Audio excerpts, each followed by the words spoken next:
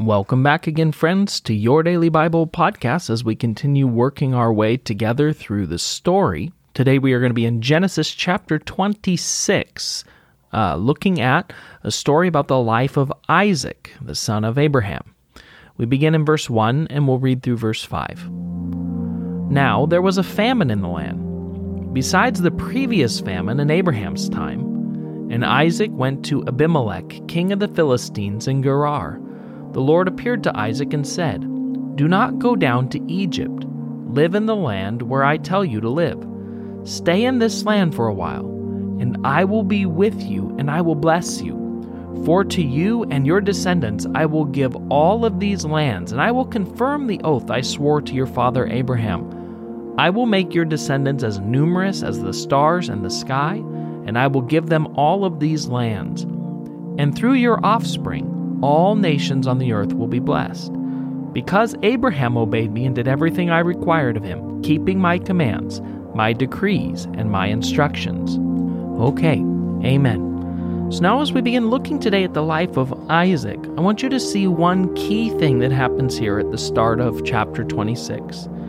God repeats the very same promise that he had spoken to Abraham to Isaac, Abraham's son. God makes it clear that now Isaac is the carrier of this promise. It's no longer just a promise made to Abraham.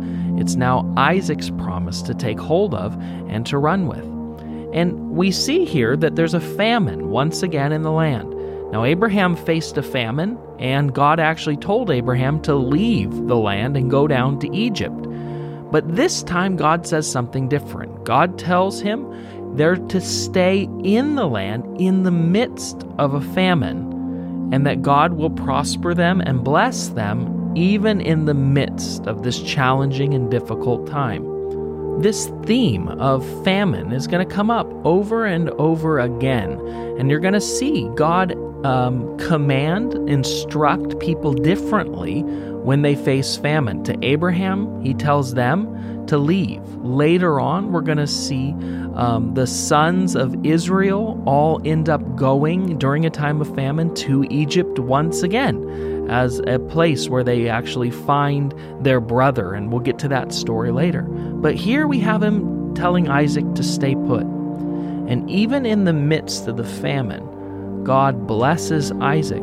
You can read through chapter 26 and you'll see Isaac redigging the wells of his father and discovering water in a time of famine when people are dying, in a time of famine where people are lacking. He's growing. He's being blessed to the point where it's beginning to make his neighbors uncomfortable.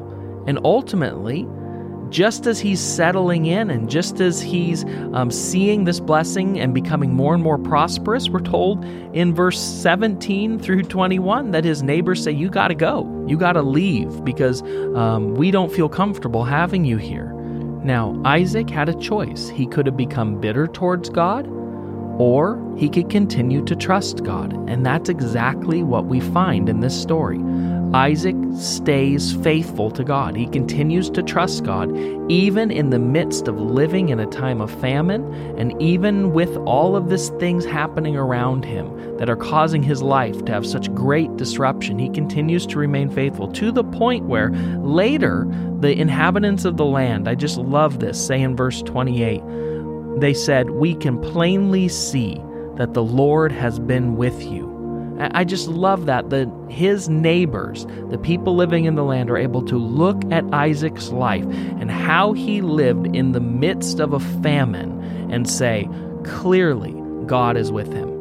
My friends, you and I live in a time and in a place where there's famine all around us. Now, it's different maybe than the famine that Isaac faced, but there is famine around us, spiritual famine and famine on a very real sense through this pandemic. And I want to encourage you. The question is, how would your neighbors view your life? How would the people living and dwelling in the land see your life? Because what the Bible tells us is that we should live in such a way amongst our neighbors that when they see us, they ask us for the reason of the hope that we have. And when they see us, they end up praising our Father who's in heaven. Let's pray.